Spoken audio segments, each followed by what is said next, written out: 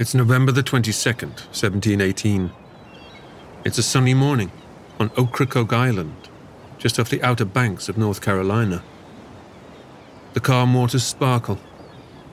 The sweet ocean breeze rustles the sea oats in the rolling dunes and the thick maritime forests. White waves crash on the sandy beaches of this beautiful and uninhabited strip of land that stretches for 9 miles.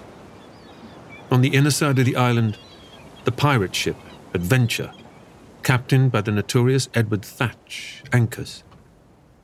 Inside the cabin, Thatch rubs his aching brow, sitting at his desk, which is cluttered with books, rolled charts, and nautical instruments. A half-used wax candle flickers in front of him.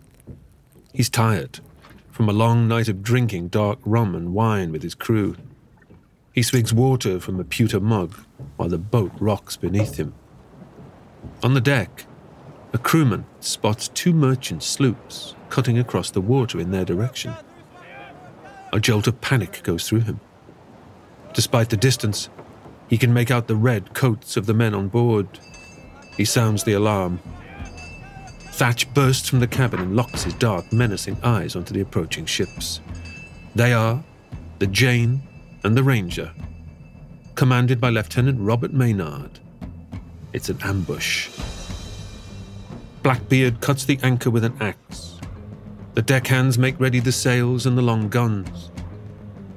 The Adventure is underway and turns. She fires her starboard guns at the sloops as she attempts to make a break for the open ocean on the other side of the island. With no cannons, Maynard's men fire muskets at the Adventure. But then the Adventure scores a direct hit on the Ranger, which runs aground. A blast to the Jane injures or kills around 20, but the Jane continues to move in. Thatch thinks his men outnumber those remaining on the enemy vessel. He gives the order to take the ship. Grappling hooks lock the ships together.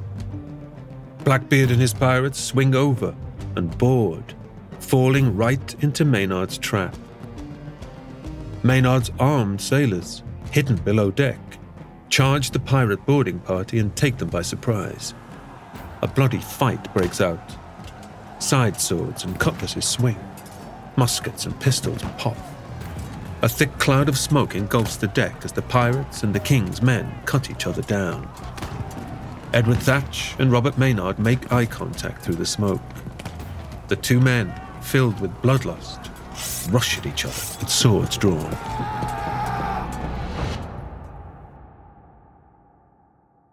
In the early 18th century, across the Caribbean, the east coast of North America, the Indian Ocean, the Red Sea, and the West African coast, piracy runs rampant. The War of the Spanish Succession, otherwise known as Queen Anne's War, is over. Masses of suddenly unemployed privateers and British and American sailors have turned to crime, seeking their fortunes. This is the golden age of piracy. From 1716 to 1718, one man will become known as the most notorious and ruthless pirate of all time. You may well have heard the stories of his wild eyes that strike fear into the hearts of his enemies, the 6 pistols loaded and strapped to his chest. That before battles, he lights his jet-black beard on fire, that somewhere, hidden, is a massive treasure, its location known only to him. The legend of Edward Thatch has grown to mythic proportions.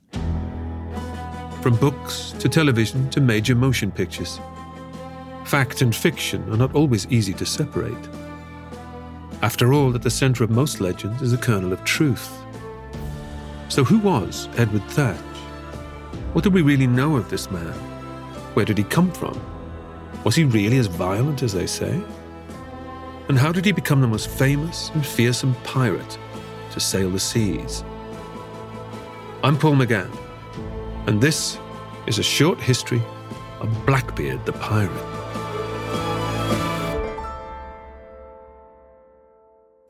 Very little is known about the early life of the man who will become Blackbeard. He will only enter the historical record in 1716. Before that, what we do know is either inferred or taken from various reports, newspapers, and depositions.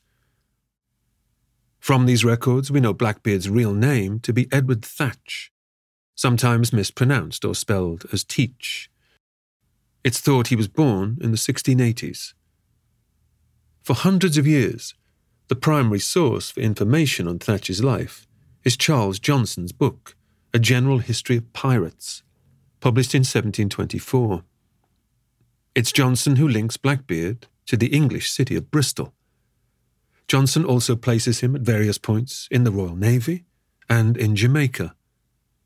But even Johnson's work is as much fiction as it is fact. Colin Woodard is the author of The Republic of Pirates, The General History of the Pirates, which was published while some of these pirates were still alive, published in London. And if you read it, it's sort of the source book for all of your pop culture accounts of these pirates. You know, what we think Blackbeard was like and what we think Black Sam Bellamy was and Mary Read and Anne Bonny and Stede Bonnet. They all come from this book. And the book is a funny combination of precisely accurate stuff drawn from official records that somehow the author of this book had access to and things that are completely made up. So it's this frustrating amalgam of solid fact and total fantasy. There is another more obvious reason why Blackbeard's early life remains a mystery even to this day. Well, with all of the pirates of the Golden Age, we rarely know a great deal about their lives before they entered piracy. And part of the reason for that is class. Many of them were ordinary people who, in that time period, left very little documentary records behind after themselves. Somebody born in the late 1600s, there might be a record of their birth and of their marriage and of their death, if you're fortunate and the records haven't been lost. And then in any legal disputes they might have become involved in, or legal engagements, wills, crimes, and so on. Other than that, often the records are quite mute. Because of this, early pirate chroniclers like Johnson tend to fill in the gaps with their own imagination. They also take the liberty of changing parts of the story from edition to edition. Angus Constam is author of Blackbeard, America's most notorious pirate. He said Edward Thatch was born in Jamaica and was from a boy bred to the sea. So you get this idea that he knows what he's talking about. But by the time he does the next edition, a few months later, in 1724, he says he was a Bristol man born, but sailed for some time out of Jamaica. Another scholar, Bayliss Brooks, was able to locate various vital records in Jamaica and has made a pretty good case for Thatch having been indeed from a Bristol family, but having been born in Jamaica himself from either Gloucestershire or Bristol family members. In my efforts in writing The Republic of Pirates to trace his past, I went as far as to go to Bristol, to the Bristol Public Records Office, and search through those tax rolls and census rolls and property records that were available for the right period, seeing if I could find any such people. And there's no one by his name showing up in the records we had. But there was a potential family member, a Thomas Thatch, who had moved there from Gloucester in 1712. So it was possible that in the general region of Bristol, the family from which he might have come may have been from there. Bristol or Jamaica, then? These seem the two most likely origins for Edward Thatch. Two very different locations, but two places linked by the transatlantic slave trade. As far back as the Middle Ages, Bristol is an English city steeped in trade and piracy. By Edward Thatch's time, it has a population of 20,000. It's a bustling maritime town of wealthy ship owners and sailors. Its narrow cobbled streets are a scene of marine commerce. Fish, cotton and sugar are some of their biggest imports. Bristol has established itself as a gateway to the North Atlantic, and is an integral part of the triangular slave trade that links up Europe, West Africa, and the Caribbean. Maritime trade is so deeply embedded in the psyche and spirituality of the city that giant bones and skeletons of whales are hung from the churches and cathedrals. Bristol was the most important port in that era, especially in the 17th century, for the exploration of what became New England and of Newfoundland. It was the major English gateway to the Americas. 4,500 miles away, the island of Jamaica is, at this time, the jewel in the crown of the British Empire in the Caribbean. As a colony, Its imperial inhabitants thrive off the production of white gold, otherwise known as sugar. Jamaica has a substantial Royal Navy presence and is the regional centre of economic activity, both in terms of the slave trade and the shipment of goods. It's 1714. The Spanish War of Succession is over, as the signing of the Peace of Utrecht brings an end to hostilities between Britain and Spain. Since 1701, Europe has been engulfed in conflict, as rival claimants to the vacant Spanish throne, each backed by their allies, have battled it out for the crown. Throughout this war, the British Royal Navy has swelled in size. It's expanded in order to provide the number of sailors required.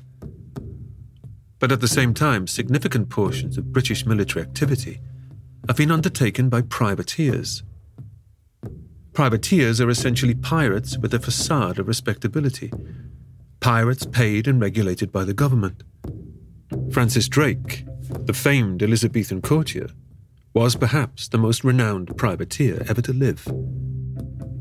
Privateering is a great option for the individuals who do it and for those who employ them. For the privateers themselves, they can rob and pillage the enemy without making an enemy of their own authorities. They have the chance to line their pockets and claim booty.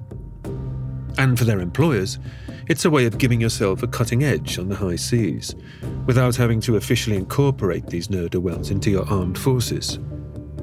But now, as peace arrives in Europe, naval sailors are made redundant, and privateering contracts are torn up. Thousands of men are out of work. A once thriving industry is gone overnight. It seems that among those now out of a job is one Edward Thatch. Across the British colonies, tension grows between the ex-privateers and their former bosses. Many, including the infamous Captain Benjamin Hornigold and his rival Captain Henry Jennings, are unwilling to return to poorly paid merchant work. When the war finally ended and peace was negotiated in 1714, the Royal Navy contracted by like 2/3 and dumped all of these sailors on the docks of Empire. People who suddenly had no means to sustain themselves, but all of these skills gained well in the Navy in terms of attacking and capturing ships and hand-to-hand combat and all the rest. And at the same time, there were tons and tons of people who had been given permission by their sovereign or by governors during the war to attack enemy shipping, the raiders who were privateers. And when peace came, all of the privateering commissions were withdrawn as well. So you had hundreds and maybe thousands of former privateers who were out of work with a certain set of job skills and no way to support themselves. And merchant shipping, knowing that this was all the case and that the supply of sailors and desperate sailors was enormous, started rapidly slashing wages because they knew they could get away with it. So all of these things built enormous pressures that resulted in this outbreak of piracy after the war. Led by Captains Hornigold and Jennings, a band of renegade privateers decide to go it alone. They establish a base at Nassau in the Bahamas, on the island of New Providence. With an abandoned fort and few inhabitants, seizing this land is easy work for this crew. If they can no longer work legally for the crown, they declare, then they'll set up their own republic and govern it with their own pirate code. Nassau becomes a prosperous community built by and for pirates. Treasure enters and exits the island. Taverns flow with booze and sex work thrives. Nassau now lives outside of the law. It's not somewhere the British Navy can breach with ease. Sometime in either 1715 or 1716, Edward Thatch walks into a tavern in Nassau for the first time. The air is likely sticky and humid, as it often is in this part of the world. His black beard damp with sweat. He is looking for a crew to join. At the tavern's tables, drunken pirates bash their mugs onto wooden tabletops, sloshing their ale. There are women as well as men. Not all pirates are male. Thatch, though, has his eye on one pirate in particular, the grey-bearded captain, Benjamin Hornigold. So the innovation that allowed the Golden Age pirates to become formidable was the fact that they ended up having a shared base. And that base was in the failed colony of the Bahamas. During the War of Spanish Succession, this English possession had been sacked and destroyed twice, by the French and Spanish. The surviving residents of Nassau, the biggest settlement there, were, basically kind of in tents and improvised shelters in the woods.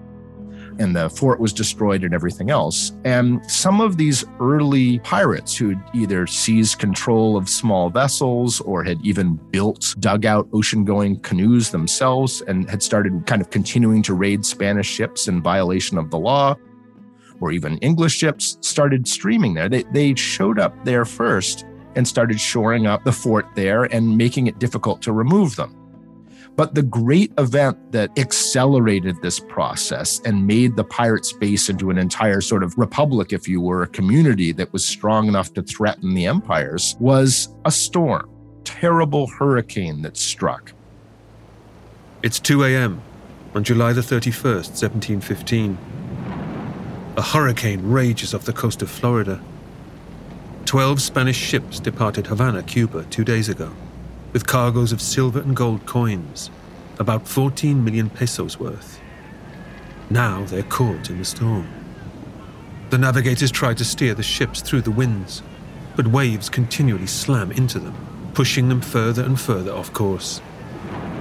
A particularly huge wave rises and wipes out one of the ships entirely. The others continue to be tossed around like toys. By morning, the entire fleet has sunk, swallowed by the sea. 1,500 sailors are dead, and just a few survive in lifeboats. Days later, silver and gold from the sunken vessels begins to wash up on the Florida coast. An incredible quantity of treasure sunk and scattered in shallow water all along the beaches. And when word got out of this, of the destruction of the treasure fleet in 1715, it was like an all-points bulletin to any prospector, beachcomber, ne'er-do-well, would-be pirates to go down and try to, as they say, fish the wrecks, to dive down and try to salvage the treasure that was there. The Spanish Navy dispatches fresh ships to salvage the wreckage. They largely succeed in recovering the bullion. But one of the Nassau pirates, Captain Henry Jennings, has been watching on with his crew. He chooses this moment to strike. One of the founding pirates in Nassau was bold and audacious enough to simply come ashore on the beach and attack the Spanish military garrison and steal all their treasure and bring it back to Nassau, which made suddenly it seem like a true bonanza, that anything might be possible for these pirates if they stuck together. Inspired by Jennings' daring raid, copycat pirates flock to the region. Soon the population of nearby Nassau has rocketed into the hundreds. Before long, pirates will outnumber the Nassau locals. I'm historian Ruth Goodman, host of Noiser's newest podcast, The Curious History of Your Home. I've spent my life investigating the hidden history of everyday objects. The vacuum cleaner in your cupboard, sleek and compact today, but when it was invented, it was literally powered by horses and took 4 to 6 people to operate. The minty fresh toothpaste by your sink. Well, if you lived in ancient Greece, you'd be washing your teeth with ground up bones and oyster shells. Double glazed windows? We owe those to a French king's odd fascination with oranges. The Curious History of Your Home explores the extraordinary in the ordinary. Listen to The Curious History of Your Home each Tuesday, wherever you get your podcasts. From award-winning podcasters Noiser, The Curious History of Your Home.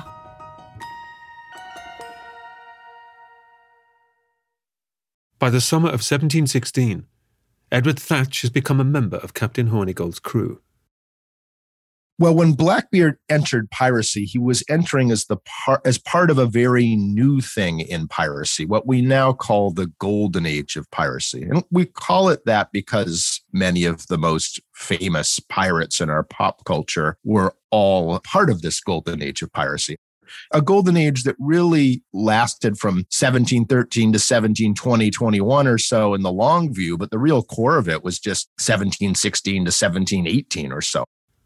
Under Hornigold's tutelage, Thatch can discover just what it takes to be a pirate captain. As they raid and capture sloops across the Americas, he learns that to keep men loyal, a pirate captain must provide a consistent flow of prizes, a boundless supply of food and drink, and plenty of promises of booty. These are all things which, over time, Hornigold fails to guarantee. From 1716 to 1717, Thatch rises through the ranks. He's learning on the job, but his achievements do suggest a modicum of formal education. He had to get into that position through proving himself to be a good mariner, a good leader, and lucky, and good at hunting down the enemy. To become a captain of a pirate ship, you need skills like navigation. You've got to be fairly literate and fairly numerate. By 1717, the British authorities have homed in on the Bahamas as the centre of pirate activity. They want to rid the waters of cutthroats to secure the safety of the Americas. Nassau's days as the Republic of Pirates are numbered. As for Edward Thatch, his wings are just beginning to spread. An 8-gun sloop cuts through the open Caribbean waters, heading towards a brigantine en route to Kingston, Jamaica. Stood at the helm of the sloop, Edward Thatch is now a lieutenant in Hornigold's fleet. He's commander of this vessel. Thatch signals to the gunner. 2 more shots fire over the bow of the brigantine. The intimidation works. Its captain orders a full stop. 90 pirates raid the brigantine. Wielding pistols and cutlasses, the pirates take watches, rings, jackets, hats, and earrings. In the crowded mess hall of the sloop, the pirates sit at the tables. Bottles of rum and wine are passed between them. They beam with joy and drunken excitement. They dine on the brigantine's supply of beef, peas, and oysters well into the night. Thatch raises a bottle and commends the fine work of his hearties. They cheer his name, Blackbeard. And that's where Thatch first starts appearing in the records, is once Hornigold has some of these additional prize vessels, he chooses Thatch to be one of his sort of, lieutenants, or if he's a commodore with a little fleet, he's chosen Thatch to be one of the captains, or maybe the crews chose him too, to sail along and consort with him. Together, Thatch and Hornigold's highlights include the plunder of 120 barrels of flour from one ship, seizing several gallons of wine from a sloop from Bermuda, and robbing the clothes and valuables from another vessel traveling from Madeira to South Carolina. But all partnerships come to an end. Feeling he's achieved all he can under Hornigold, whose own influence is waning, Blackbeard decides it's time to step out on his own. It's summer 1717. An unfamiliar vessel is docked in Nassau. It's a purpose-built sloop of war. But the ship is badly damaged, and the crew bears scars from battle. The name Revenge is splashed on the side of the vessel. It's a formidable sight. A refit is underway. 2 more guns are being added to the 10 it already possesses. Blackbeard makes inquiries as to what happened to this ship and who the captain is. It would have been when he would have made inquiries as to what's going on, the story would have come out that there was this new figure in town, a guy named Stede Bonnet. Blackbeard wants to speak with this captain. The next day, the two meet on board the Revenge. 29-year-old Stede Bonnet is a rosy-cheeked blonde man. Bonnet carries himself like a landlubber gentleman. Assessing the power of the Revenge and the morale of the crew, Blackbeard makes Bonnet an offer to join forces. Bonnet, it transpires, is no pirate at all.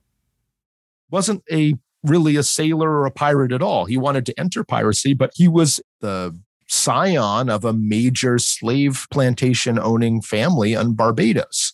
And for some reason had suddenly decided to abandon all that. He had built his own, in quotes, privateering vessel, like financed its construction and hired a crew, and gone off privateering and immediately entered piracy instead, and had gotten in some kind of entanglement with some kind of Spanish warship and had barely gotten away and had been injured. So he's arrived. He doesn't know anything about sailing or being a pirate, but actually owns the vessel. And the pirates are trying to figure out essentially what to do with this guy who wants to join them, but is a fish out of water. Whoever makes the decisions, what comes out of it is that Blackbeard is placed in control of this purpose-built sloop, with Stede Bonnet on board as well, but more or less kind of confined to his cabin, where he has a large library of books and is reported to be sort of wandering around while they're under sail in his dressing gown. Freshly in charge of the Revenge, the crew looks to their experienced new captain, Edward Thatch. His eyes are now set on America. And it's in this vessel with Stede Bonnet on board that Blackbeard starts making a separate name for himself. Particularly infamous because his first big campaign to raid shipping takes place on the eastern seaboard of what's now the United States, essentially blockading and attacking shipping, trying to sail in and out of Philadelphia and New York and the Capes of Delaware to Virginia. In other words, centers of communication, locations, where letters get spread around and eventually make it the one newspaper in British North America at the time in Boston, the Boston News Letter, which starts broadcasting these lurid, like a cable news show, right? There's this lurid and dramatic story with a pirate attacking vessels and seizing them up and down the seaboard. And it's the Boston News Letter that started reporting these sort of breathless accounts of this Edward Thatch character. And people would read those things and comment on them. And if it reached a city that actually had a newspaper, like London for sure, but also later Jamaica, people would reprint it. They would read the story, they would lay out in their own printing press and print it themselves, sometimes with comments, about what they thought. They retweeted it with comments. And they would rebroadcast these stories. So that's how Blackbeard's reputation started building very early on, because he successfully was raiding all sorts of vessels near the centers of communication. It's November 1717. For 2 months, Blackbeard has been attacking ships in the Leeward Islands and up and down the east coast of America, going as far north as New Jersey. Merchant ship after merchant ship succumb to Blackbeard's intimidating tactics. Bonnet, under Blackbeard, is given command of another seized sloop. By this point, Blackbeard's control over the growing fleet is unquestioned. And over time, Stede Bonnet, must have picked up some skills, because at the point where Blackbeard has prize vessels of his own, Bonnet is given control. So Bonnet is sailing in consort with Blackbeard for a time. The captain to Blackbeard is a commodore. The pirates revel in their commodore's notoriety and the rewards they reap under his command. But governors in the British colonies have been writing to their bosses in London, telling of this threatening pirate. They describe him as a slim man with a face dominated by a mass of black facial hair. In Charles Johnson's General History of Pirates, he's described as a frightful meteor that frightened America more than any comet that has appeared. He wore a sling with 3 brace of pistols, stuck lighted matches under his hat, his eyes naturally looking fierce and wild. It's unknown to what extent Johnson's physical description of Blackbeard is accurate. This is a topic of much debate. Does Blackbeard really ignite fuses in his beard? Or is that Johnson deploying artistic license? He must have looked colourful, but probably not necessarily as colourful as Johnson makes out. But that made him a bestseller. That's all part of the whole persona, because as a pirate, what you want is the enemy to give up without a fight, because that's easy pickings. He and his crewmen had, bandoliers of grenades and weapons, and were dressing intentionally in the various finery and clothing of the wealthy passengers they captured, like war trophies. Look like something like one of these Mad Max movies when these guys are coming. There are people wearing women's hats and gentlemen's wigs and cutlasses and, grenades and fancy silks, all in this hodgepodge, the apocalypse has come and now we're coming for you sort of fashion. As Blackbeard's raids continue, his popularity spreads. And with that, the number of pirates he commands increases to a staggering 250 men. Blackbeard decides it's time for aggressive expansion.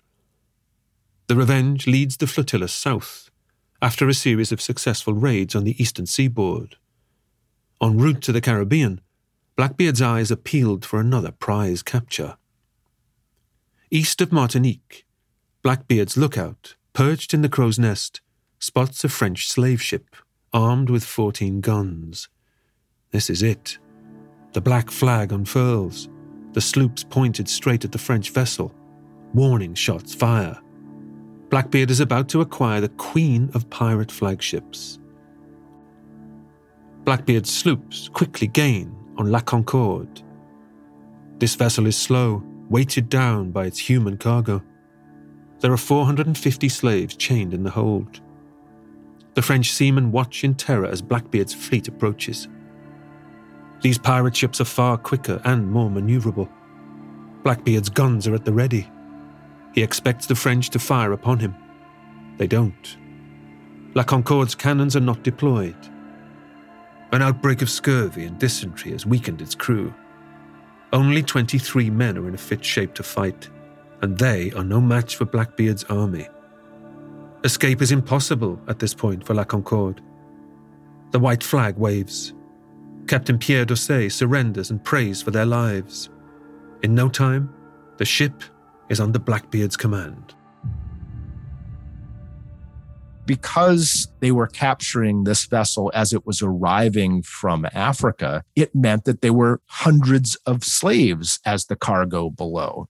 And this raises an interesting facet of the Golden Age pirates that's very intriguing and frustrating for researchers, is their stance towards people of African descent and slavery itself. Right? Here's a group of people who see themselves as fighting against an exploitative system, who are operating in the middle of these horrific slave plantation islands, the sugar plantations. That's what Barbados is all about, and Jamaica and the Leeward Islands colony and Martinique and all of these places around them are using slave gangs.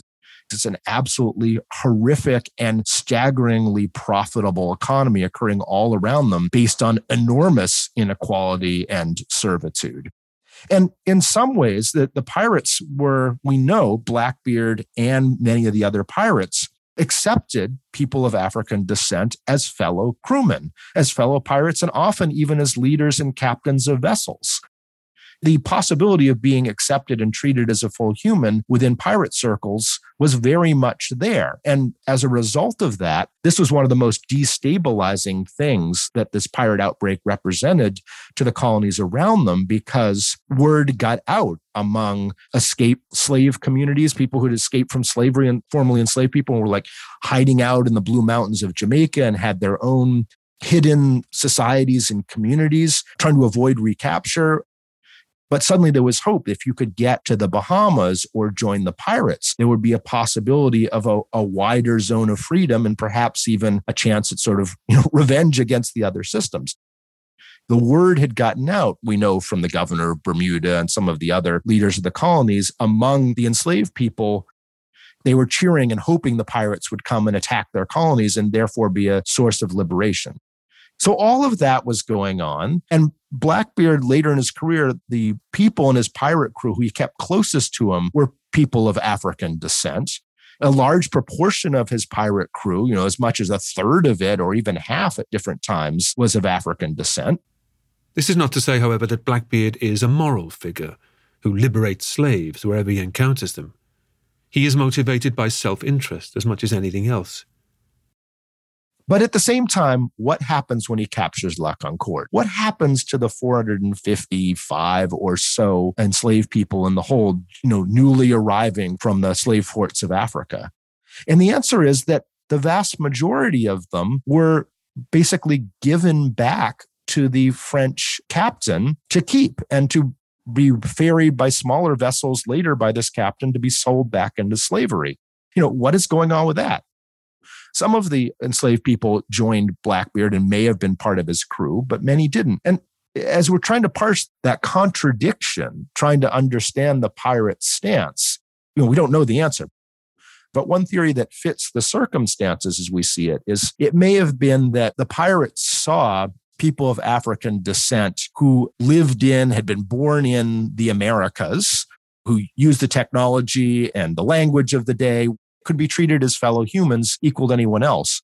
But, people newly arriving from Africa were othered and treated as property. That the line may have been in the pirates' head, not so much racial, but foreignness, if you know what I mean, as opposed to that. La Concorde is taken to the small remote island of Bekia in the Grenadines, where no French or British naval military presence is to be seen. It is here Blackbeard oversees La Concorde's refit. He hands the slaves back to the sailors, and even gives the Frenchman one of his smaller sloops, albeit stripped of its guns. Captain Dosset, the man now in charge of this sloop, renames it the Mauvaise Rencontre, which translates as bad meeting. By December the 10th, Dosset has landed in Martinique, where he reports his encounter with Blackbeard to the authorities. 2 weeks after the capture of La Concorde, the refurbished ship is renamed Queen Anne's Revenge. It's a satirical dig at the British monarch, George I, the first king from the German House of Hanover. The Hanoverians have supplanted the House of Stuart, whose line came to an end with Queen Anne of Great Britain.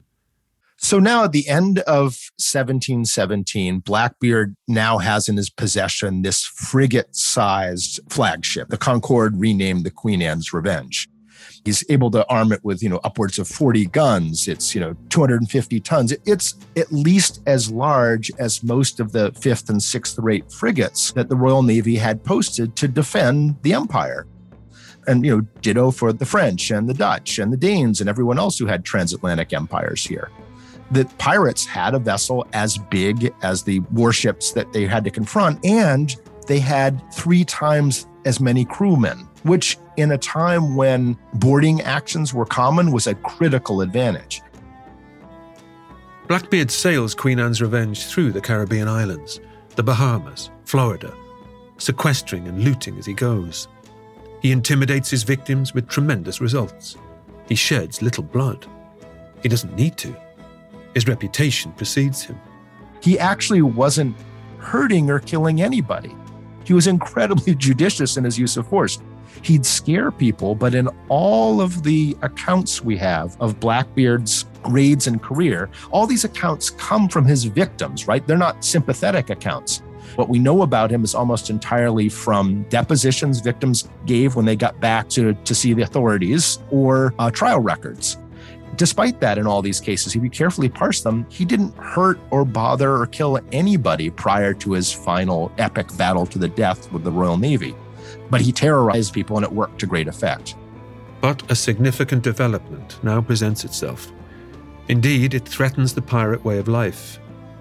Back on September the 5th, 1717, in Britain, the king had signed the Proclamation for Suppressing Pirates. News of this is only now reaching the Caribbean in December. Blackbeard knows this has the potential to bring down his crew and devastate his empire. The proclamation decrees, pirates shall on or before September the 5th, in the year of our Lord 1718, surrender. Such pirates shall have our gracious pardon. But an added clause says, immunity will only be applied to crimes before January the 5th, 1718. Blackbeard's time as a freewheeling buccaneer seems up. Shortly after he captured Queen Anne's Revenge and was sailing counterclockwise up the rim of the Caribbean islands back towards the Bahamas and Florida, he would have gotten word from some of the vessels he captured that the pirate republic's days were limited. There was a new program afoot at the imperial level to break the pirate republic. And it was a divide and conquer strategy that the king had just issued a royal proclamation of pardon, that any pirates who came and surrendered and sought pardon for their crimes would be given pardon and would be able to keep all of their loot, but had to, retire from piracy and stand down. And Blackbeard realized that many of his compatriots, suddenly given the chance, a get out of jail free card and keep your treasure too, would probably take it. So knowing this at this time, suddenly you can see Blackbeard changes his tactics. He is desperately seeking a very large final score. It's May 22nd, 1718. Blackbeard begins his most daring and brazen series of attacks. He starts at Charlestown, or Charleston, South Carolina. Here, the Queen Anne's Revenge and its flotilla set up a blockade. Blackbeard raids the incoming and outgoing merchant ships for nearly 2 weeks. But the loots aren't substantial, and merchant ships soon catch on as to what Blackbeard is doing. They opt to give Charlestown a wide berth. Now that's the thing that really starts kicking things into a new gear, because you're capturing ships, you're holding a port to ransom, and it's one of the major ports on the colonial American seaboard. You're going to annoy a lot of people, a lot of merchants, a lot of colonial governors. They are reliant on maritime trade. Blackbeard knows his time is running out. He'll need to exit Charlestown before the British Navy arrives. But before he leaves, a passenger ship named the Crowley comes into sight. Blackbeard decides to up the ante. Many of his men are ill with scurvy and syphilis. They need attention. Blackbeard captures the Crowley and holds the crew for ransom. On board are some of Charlestown's most influential residents, including Samuel Wragg, a wealthy merchant and member of the ruling council. Blackbeard sends his demands to Governor Johnson of South Carolina. He requests a chest of medical supplies. If the governor does not comply, Blackbeard will behead the captives and send the governor their heads. Governor Johnson has no choice. He agrees. Medicine is loaded into a chest and given to 2 of Blackbeard's crewmen. In return, Blackbeard sends the prisoners ashore. According to Governor Johnson, they are nearly naked, the pirates having taken their clothes. Now Blackbeard makes a break for it. He heads north. It's June 1718, and Blackbeard is worried. He knows the crimes he's committed are enough to see him hanged. Eyes on his sloops, he runs a hand through his beard. He realizes his piratical empire has become a liability. He'll struggle to make port anywhere now. The Queen Anne's Revenge attracts far too much attention. It's time for drastic action. The following day, in the topsail inlet in Beaufort, North Carolina, Blackbeard stuns his crew when he orders the Queen Anne's Revenge to be run aground.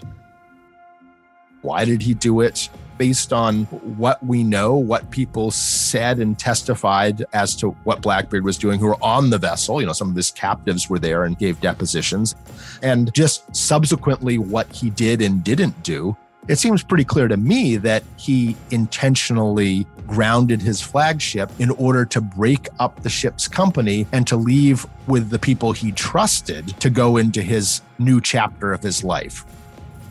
Holed up in the captain's cabin on Bonnet's sloop, Blackbeard and his protégé discuss their options. They know they'll likely need the king's pardon to avoid the hangman's noose. To gain that, they'll need the cooperation of an acquiescent local governor. Blackbeard doesn't want to set foot on land himself until he's sure he'll be pardoned. He manages to convince Bonnet to go ashore first, to fetch a pardon for himself from Governor Eden in nearby Bathtown. Bonnet is given his old sloop back as a sweetener. Bonnet heads landward. Now, Blackbeard rallies his own men.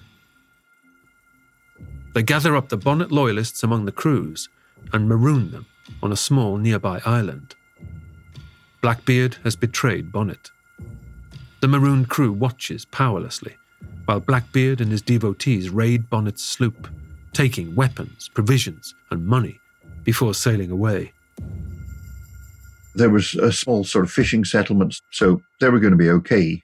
But what they couldn't do was stop Blackbeard clearing off with the loot. So he went away, kicked around at sea for a week or two, and then went to Bath himself, probably going through Ocracoke Inlet to get there, thereby avoiding Bonnet, who returned, found that Blackbeard had absconded with the money, and he was left with his own ship and a bunch of really annoyed pirates. Downsized, Blackbeard continues his raids. But in the back of his mind, he still wants that king's pardon. His next destination will be the residence of Governor Charles Eden. Somehow he knew that if he went there and he traveled in a small vessel, that he would be able to cook up a deal with the governor there. All the governors of all the colonies were allowed to issue the king's pardon. He sailed up the creek to Bath, North Carolina, and accepted Charles Eden's pardon. And somehow, we don't have the records of it, but from subsequent events, it's clear that they worked out some sort of deal. It's September 1718. Blackbeard has a fresh pardon in his pocket, covering both he and his men. He has reassured Governor Eden that he is no longer any kind of threat. Now new horizons are on Blackbeard's mind. Blackbeard and his close 40-50 companions would, in quotes, settle down and become respectable citizens of this little village capital, along with all of their weapons and fighting skills to defend the place if another conflict were to break out, or if there were an intercolonial war and suddenly North Carolina was threatened, they would be helpful in that respect. But also, they would disappear and head out to sea and then come back mysteriously with all sorts of treasures, which they would then sell to the governor and the governor's customs house. In other words, bringing wealth into the colony. And his position was, like mafia figure, right? I'm just a respectable, garbage business operator. But in reality, everyone knows, wink, wink, nudge, nudge, that he's continuing to do piracy and operating an organized crime syndicate. At one point, Blackbeard tows a French merchant ship with a cargo of cocoa and sugar to Ocracoke Island. Stripping the vessel of its precious goods, Blackbeard brings his supposed discovery to Charles Eden. When asked where he found it, he claims he simply stumbled upon the ship, abandoned. Charles Eden accepts his story, even if many across the Americas certainly do not. Those prizes were legally condemned in Bath by the court set up by Governor Eden, by Charles Eden. And clearly they weren't. There were reports appearing in the Philadelphia press and words getting down to Virginia that these were pirate attacks. When the French crew land, they give their depositions saying, we were attacked, we were captured, and this is the guy that did it. So Governor Eden is covering for him. He's legally saying they were found abandoned. These two ships, miraculously just abandoned by the crew, but this nice guy, Teach, came up and rescued them from the high seas and took them back, still with their cargo on, but just no people. So who do you believe? Blackbeard is pleased with his new arrangement. Operating out of Ocracoke Island, he continues to raid vessels, selling the plunder on to Eden's government, no questions asked. But for Blackbeard, this is in fact the beginning of the end. News of his ongoing piratical antics reaches Virginia Governor Alexander Spotswood, who decides to take matters into his own hands. Spotswood makes plans to capture Blackbeard. Word of what was going on had gotten to him, and he was aristocratic, staggeringly corrupt himself, built himself a sumptuous palace, used various schemes to consolidate a land empire in his own hands, which is now named Spotsylvania County after himself. He was, definitely imperious and used to getting his way. And he was, may have been concerned also that if Blackbeard had set up this pirate base just to his south, that Blackbeard might be threatening the ship, security of the shipping going into the mouth of the Chesapeake Bay. And so he, completely beyond his authority, conspired with the captains of the two Royal Navy vessels posted to defend Virginia and the Chesapeake in Hampton Roads, and convinced them to embark on a two-pronged invasion of North Carolina to get Blackbeard. What Blackbeard didn't count on when he set himself up in North Carolina was that the authorities in adjacent colonies would actually violate the law to get him. He felt he was in sanctuary. Each of the colonies on the North American seaboard was separately governed, and the acting governor, the lieutenant governor, as they said, of Virginia, Alexander Spotswood, had no right to be projecting force into a colony that didn't belong to his investors or to a royal colony. Like a separate set of noblemen owned Virginia from owning North Carolina. One of the two military groups commissioned by Spotswood crosses illegally into North Carolina. A second group is led by Lieutenant Robert Maynard downriver.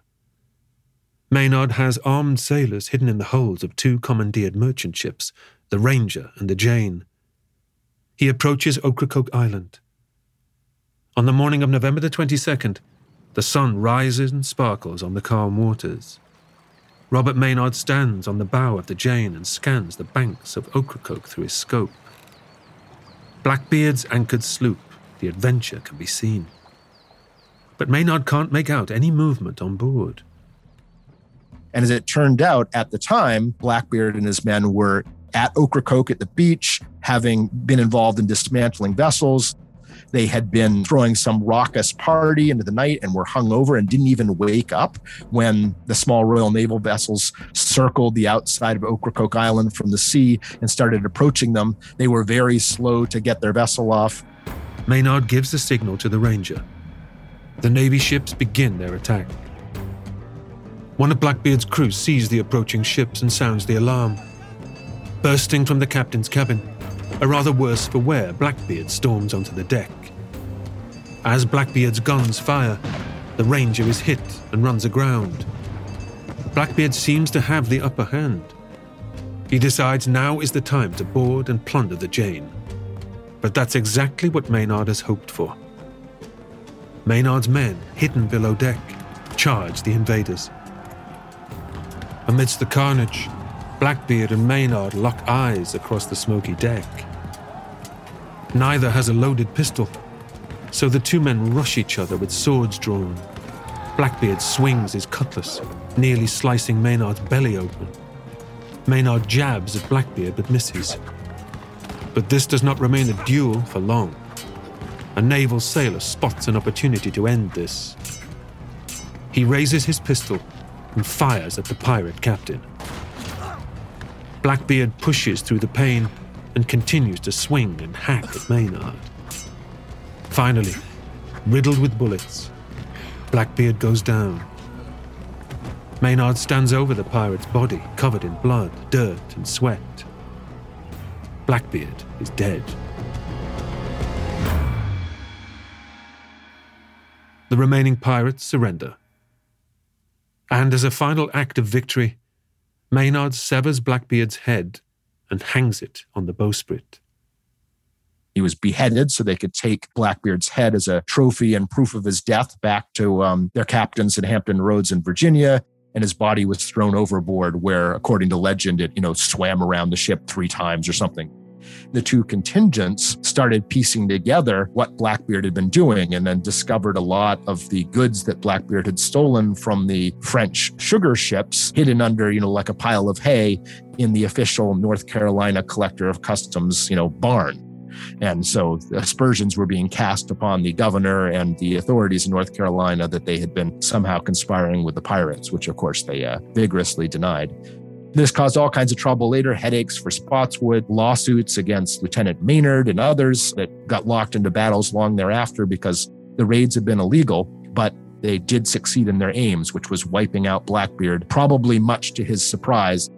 The authorities were better at breaking the law perhaps than he was. He'd underestimated just how far they would go. In the wake of Blackbeard's death, many of his crewmen are arrested and tried by Alexander Spotswood. Blackbeard's former associate, Stede Bonnet, has also been rounded up. So Stede Bonnet's career didn't end any better. He was, fairly hapless, and he ended up being surprised and captured by a posse sent out to find him of proper South Carolinian residents. He was brought back to Charleston to stand trial. And this all happened in, October, a month before Blackbeard was killed. There's an attempt to escape again. They break out of jail and try to escape, and there's a trial, and Bonnet escapes, and many of his men don't.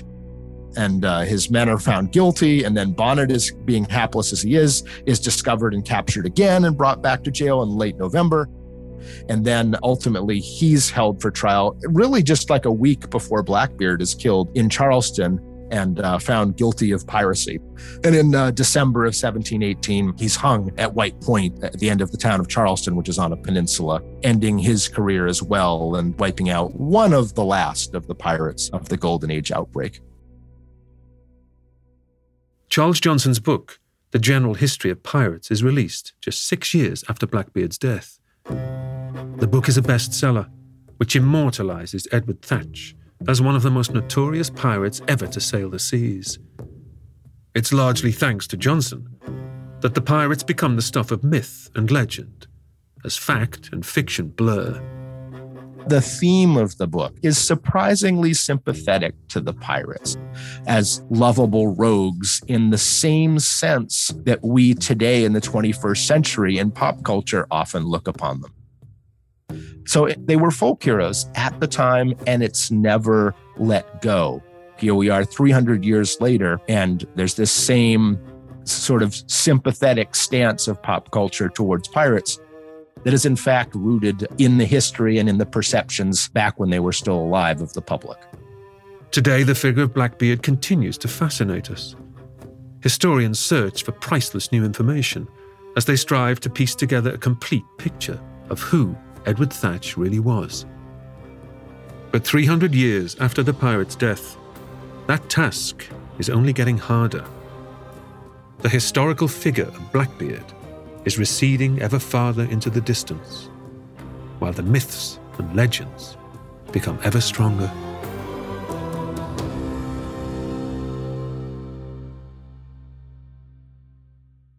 In the next episode of Short History Of, we'll bring you a short history of the California Gold Rush.